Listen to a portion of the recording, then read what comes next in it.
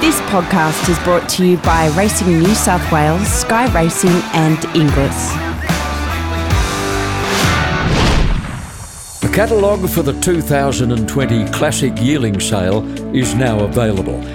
In total, 808 yearlings have been catalogued over 3 days, 613 in Book 1, 195 in the Highway session. Book 1 will take place on Sunday, February the 9th, Monday the 10th and the morning of the 11th, with the Highway session beginning as soon as Book 1 is completed. The Classic Sale has produced 8 Group 1 winners since 2018, including 4 Group 1 winning 2-year-olds or 3-year-olds in Sydney and Melbourne. Of the 808 lots catalogued, 734 are Bobs eligible. To request a catalogue, email catalogue@inglis.com.au or call 9399 7999.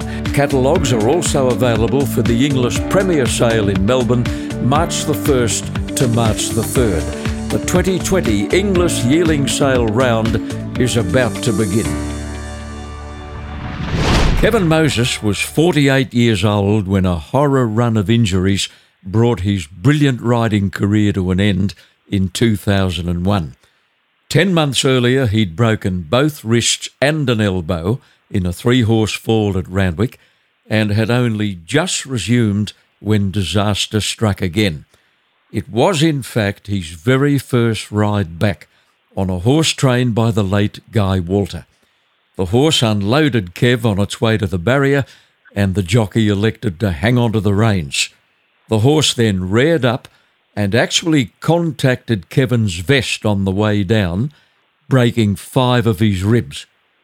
Convinced that the gods were trying to tell him something, the 3-time premiership winning jockey decided to quit the only job he'd ever known. He said he'd never train horses, but the boredom set in after a year or so, and he agreed to try one horse, a horse called Red Wine Johnny. He only gave Red Wine Johnny 4 starts, but he did win a maiden with him at Kembla Grange, and he rather enjoyed the experience. Before long, he had 6 or 7 horses in work. A couple of years later, the team had grown to 20. He and wife Jenny ran a very professional operation, and the winners flowed for the next decade. Today, largely due to a chronic shortage of stabling at Randwick, he has only one horse in work, Quick Finance, with whom he won a race at Kembla Grange last year. Kevin Moses has been in the racing game for half a century, and he's got some great stories to tell. It's a delight to welcome him to the podcast. Thanks for your time, Kev. Good to catch up. Yeah, it sounds very nice, John. Well, it's all true. Yeah. It just makes you realise, it emphasises how quickly the years have gone. Yeah, it's 50 years. Went into stables when I was 15. I did a paper run before I went to stables, and I was getting $6 a week, and went into stables and worked. Must have worked 60 hours a week and got $4 a week. A bad business arrangement. Yeah. Now, Kev, this horse you've got, Quick Finance, gives you a reason to get out of bed, and you do enjoy the company of many old mates at Randwick early morning. John, he makes me cry. He's got so much ability, and if I don't put blinkers on him, he won't go. If I put blinkers on, he goes too hard. Yeah. And if he's just ridden right and sits behind, his last 2 starts he's led. I'm going to run him again next week, and he's got to be ridden quiet. And I'm sure he can win another race. So, mate, he's got to grow up.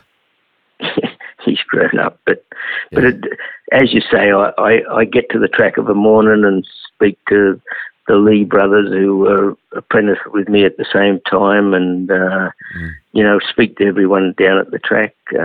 Neville Voigt gets there, he comes down and has a look, and it's speak to Ronnie Quinton, and it's good to talk to some of the boys every morning instead of staying at home. Yeah.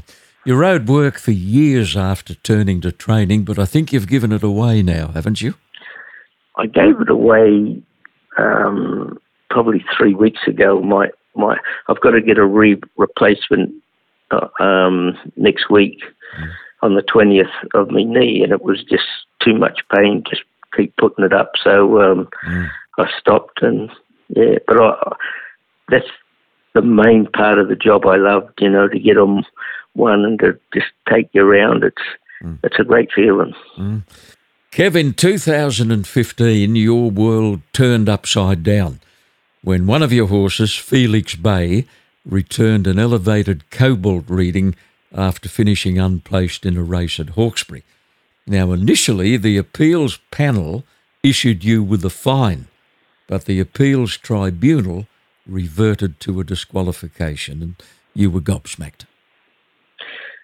Well, I explained to the appeals committee exactly what I'd done. I'd give the horses before they race a vitamin B injection and Coforta. It doesn't make them run any faster. It just helps them to recover. And this horse was a bleeder, so we took the water off him early, and everything just stayed in his system a bit longer. And so I ended up getting 12 months, and the 12 months really meant life to me because I couldn't get any more stables when I come back. And I was lucky that Greg Lee gave me one and Pat Webster gave me one. One was turned into a feed room and one was turned into a box for my horse. I've applied on many occasions just to take, half a dozen, because I've still got a few owners that want to give me horses and that, and half a dozen would have been nice. But that Randwick at them doesn't really want little trainers there, so I kept missing out. Anyway, don't give up, mate. Your first winner as a trainer was in town. It was a mare called Come Here, 18th of May 2002 at Rose Hill, and your old mate was the jockey, Darren Beedman, and you were thrilled to bits. I got Darren to ride in work, and he didn't, because she was so lazy. He didn't want to ride her. And anyway, we had a lunch on the Sunday. I said, Darren, you should ride this. I'm telling you, it goes better than you think. Alan Bailey helped me a lot, and it was one of Alan Bailey's horses, and it got travel sick coming back from Melbourne, and he asked me to look after it, and then he just told me I could have it. So, I've got to thank Alan Bailey a lot for that. Alan's a great friend of yours. You rode for him a lot, of course, during your days as a jockey. He took a real interest in your career, didn't he, when you turned to training? If I ever had a problem, I'd just ring him, and you'd talk to some of the vets, and then you'd ring Alan and you'd listen to what Alan had to say. He'd been around for a long time, and he was the guy that told me that the Coforta and the vitamin B injections just helps recovery, so... no, he was very, very good to me, and we still keep in touch. The other trainer, of course, to have a marked influence on your career was your former master, Neville Begg, and I've often thought there was a little bit of Neville Begg in your training technique. Well, Neville was the hardest worker you've ever seen, and I was the only apprentice that started with him and finished with him. He had a lot of apprentices, but they come late in their career or they left early in their career. But he used to work very hard himself, and his two boys, Martin, and Graham was a bit younger then, but Martin and Neil, they did a lot of work on the Saturdays and Sunday afternoons, and you're throwing rolls up and. Yeah. As an apprentice those days, we did everything. We mowed the lawns, we washed the towels. It was a long morning every morning, and used to sleep good at night. I know that. Just looking at a few other horses that got you up and going as a trainer, you had a lot of time for a horse called All Gonna Do It. Now, you didn't have him for very long because the owners decided to sell him to Hong Kong, but you did win the Royal Palmer Stakes with him. You did win the Newcastle Spring Stakes with him, and in that particular race, he beat Lonhro's brother, Niello.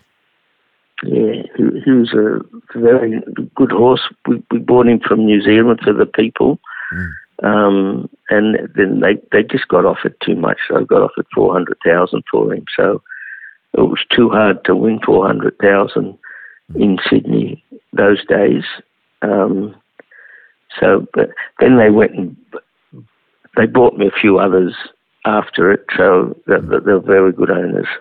A horse called Chosen Light was pretty good for you too. He was the first one you ever trained by the great Danehill, and he came from a high-profile stable, and then you were able to win with him pretty quickly at Rose Hill. I spent a lot of time, and I used to go take him to the beach, probably 2 or 3 times a week, and Jenny used to ride also, and we'd go across to Centennial Park and go around Centennial Park. We can't get there now with the trams there and too much traffic, but we could walk from our stable straight across into the park, and a lot of those horses just something different. Just helped them. No Wine, No Song, Kev, is clearly the best horse you've trained so far. A really good stayer, not the soundest horse in the world. You won a Lord Mayor's Cup with him. You won the Chairman's Handicap twice and the 2008 Sydney Cup.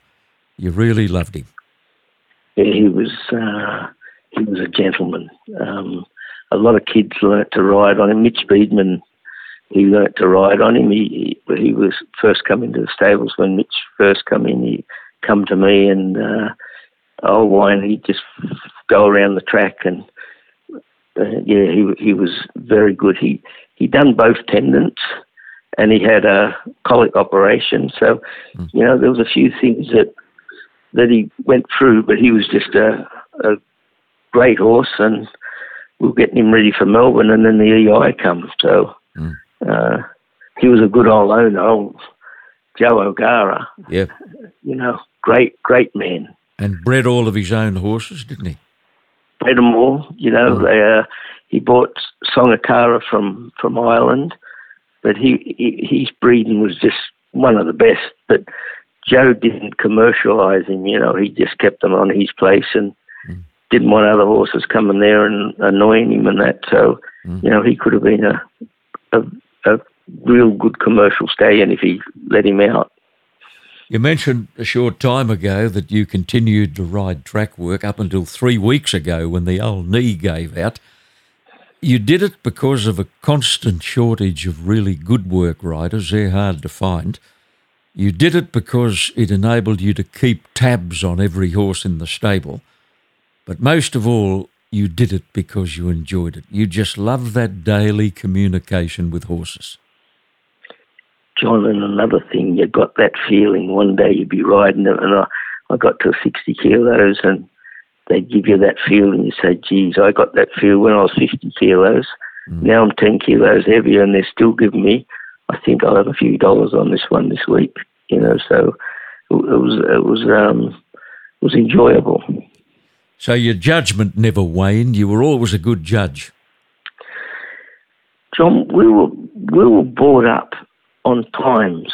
The jockeys these days aren't brought up on times. We were brought up, and like all the jockeys that are around in those days, Ron Quinton, Darren Beedman, Mick Dickman, Shane Dyer, Malcolm Johnson, Glenn Boss, all those type of jockeys, they'd be riding track work every morning, and they'd be, Tommy Smith would say, you've gone a second too quick, and you'd say, please, what's a second? But a second 6 lengths. Yeah. And Neville Begg would say, so we learned our times, and it coming to it was great help, a great help knowing times.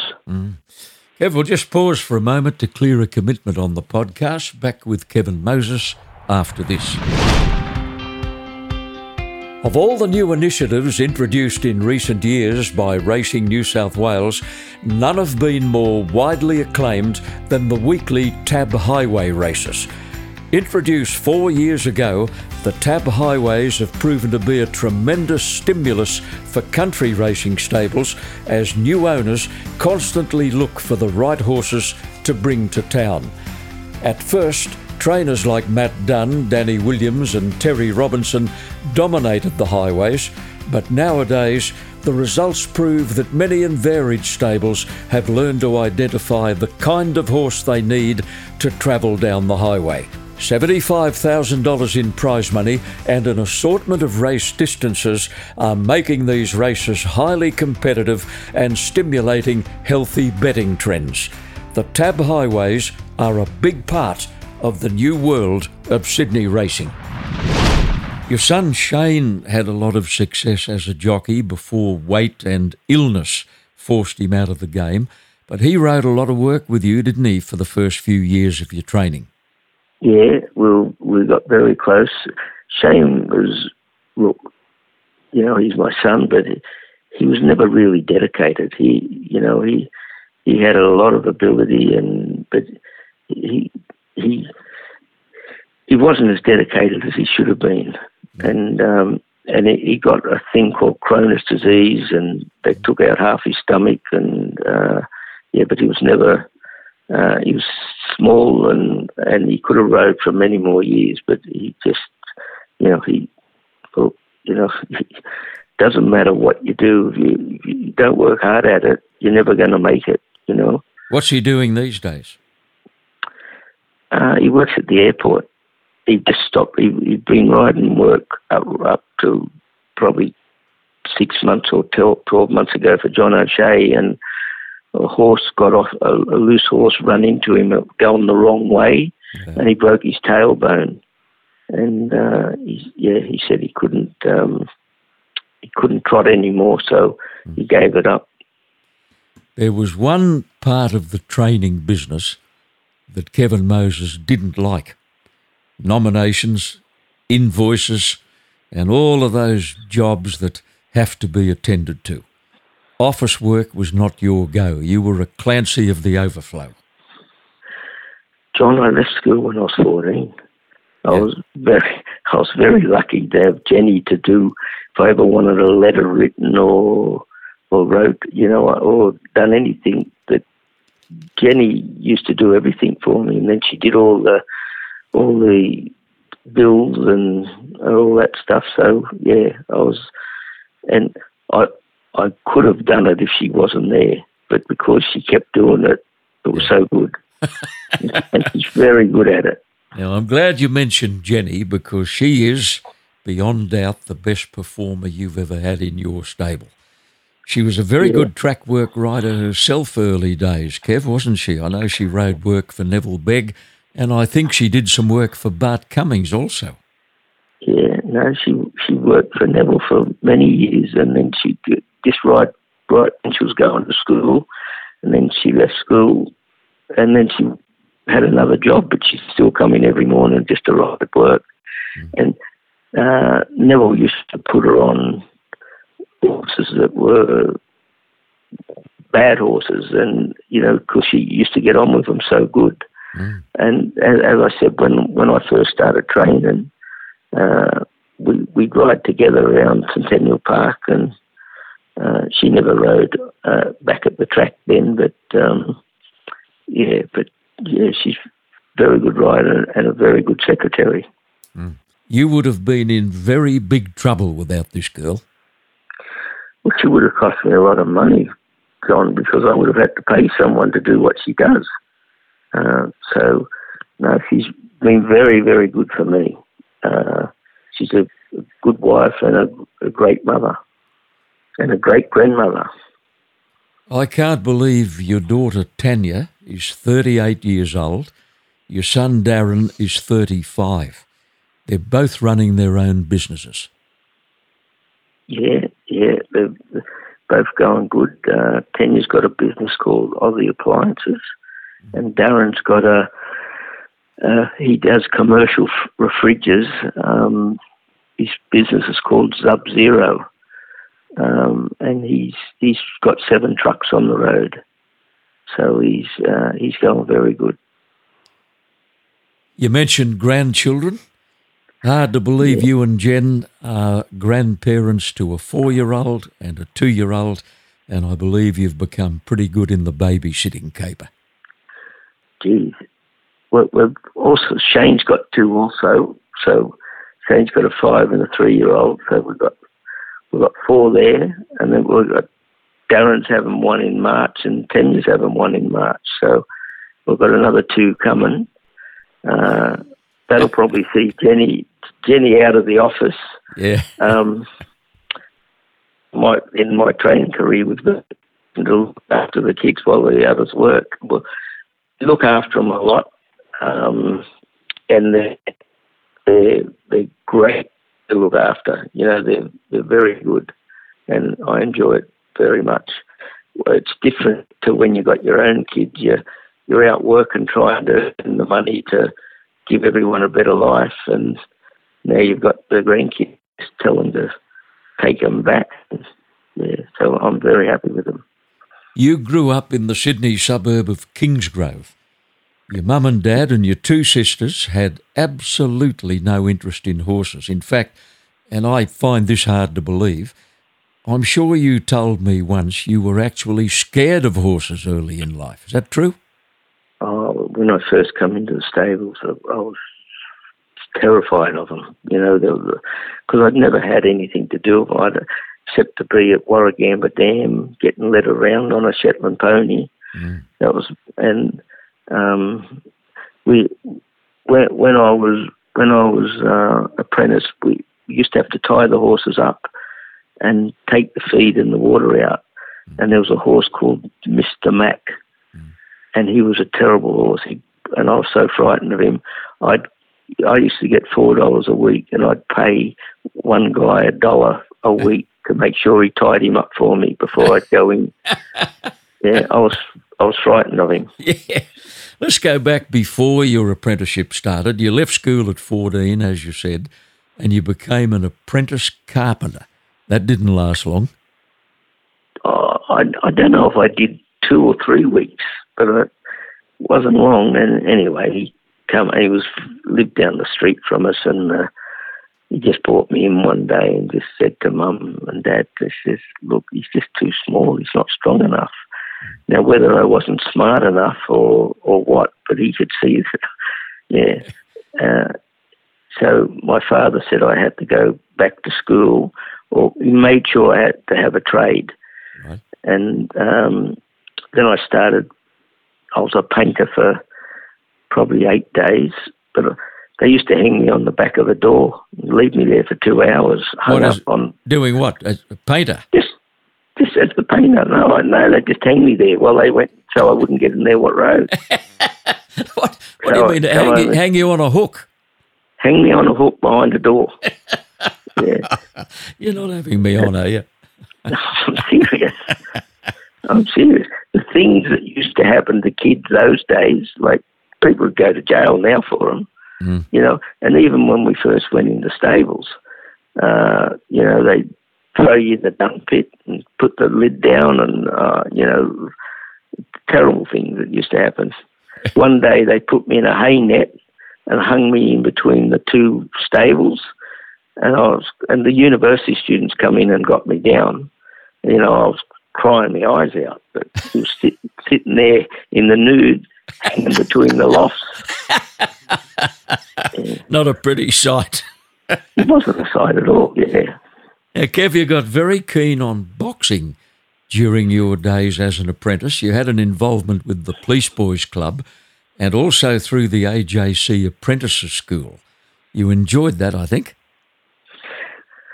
Well, John, I won the New South Wales state title just before I went into stables, and Johnny Lewis took a team of all the boys that won the state title to New Zealand, to the North Island to fight the North Island champions, and then to the South Island to fight the champions there.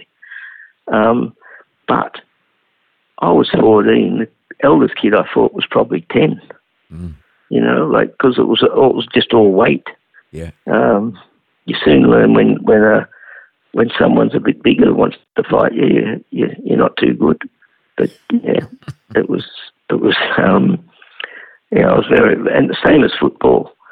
You know, I got picked, and Johnny Duggan got picked in the same team. We represented football together, but we were under 4 stones. We were both 14 years old.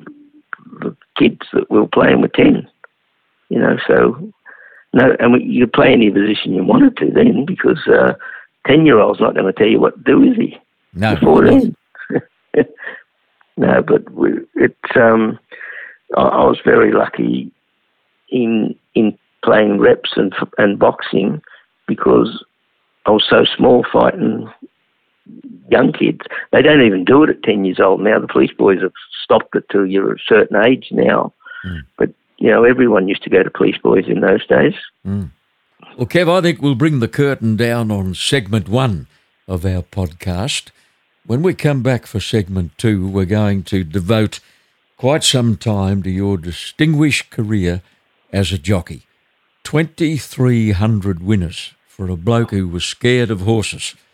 241 of those winners outside Australia. 100 stakes races, 21 Group 1s, and 3 Sydney Jockeys Premierships. You must be pretty proud of that record. Yeah, I started off not knowing what to do. It took me a long time to get going. Actually, Jack Green helped me. I got on a horse called Babylina. I was ready to move out of Sydney and go to Newcastle, because I was riding plenty of winners at Newcastle on every second Saturday and winners at Kembla, but I just couldn't crack it in Sydney. Neville Begg put me on a horse called Singing Sands, and I won an apprentice race. Then a few weeks later, I rode Queen of Babylon, and then I got on Babylina, and she ran 3rd, and Jack Green said, I'm going to run her next week. So I rang up Jack Jones, who I was going to at Newcastle, and just said to him, I won't be there, I'll leave it another week. Well, then she won. And then she won 4 in a row, and, you know, I was starting to get horses from everywhere. And I ended up winning the Sydney Apprentice Premiership. So it just takes, look, John, trainers make jockeys.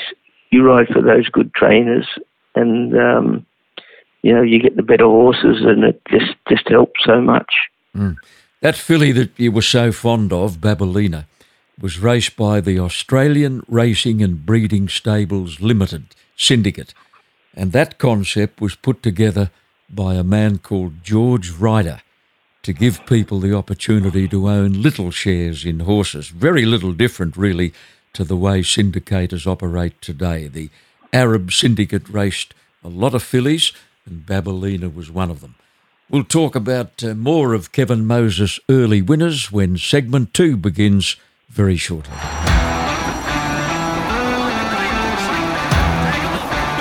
This podcast is brought to you by Racing New South Wales, Sky Racing and Inglis.